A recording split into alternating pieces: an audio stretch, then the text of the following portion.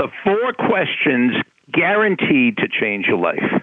You've reached Success Hotline, message 11,142. I'm Dr. Rob Gilbert, and today is day number 83 in the 98-day 7C Challenge, and today's message is specially dedicated to the Carbonaro family.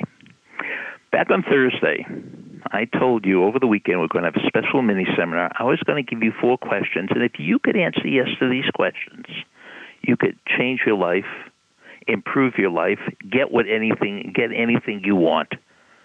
Basically, all success principles come down to these 4 questions. Question number 1, do you believe there's a Superman or Superwoman already inside you? Do you believe all the raw ingredients to do whatever you have to do is already there? Now, they might not be developed, but they are there. Question number 2, do you believe you could do anything anybody else could do if you discover their strategy? So if you figure out how that great bodybuilder trains, you could become that great bodybuilder. If you could figure out how that great student studies, you could become that great student. Is this simple? No. Is it possible? Yes. All the information is out there. Figure out what great salespeople do. Figure out what great memory experts do.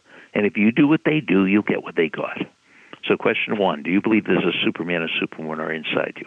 Question 2, do you believe if you discover their strategies, you could do what they got?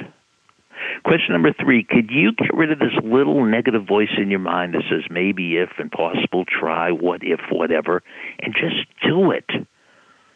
There's a great Fazio said, your thoughts determine what you want, but your actions determine what you get. So you have all the ability already inside you, all the strategies all around you. Now you have to take action. And question number 4 is, do you believe it's impossible to fail?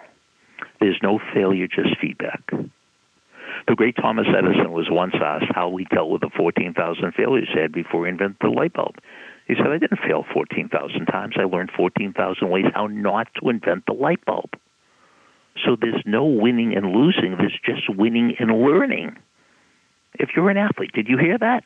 There's no winning and losing. There's winning and learning. Every time you, what we call lose, you get all this feedback what would make you more of a winner. In sales, there's no winning and losing. There's just winning and tying.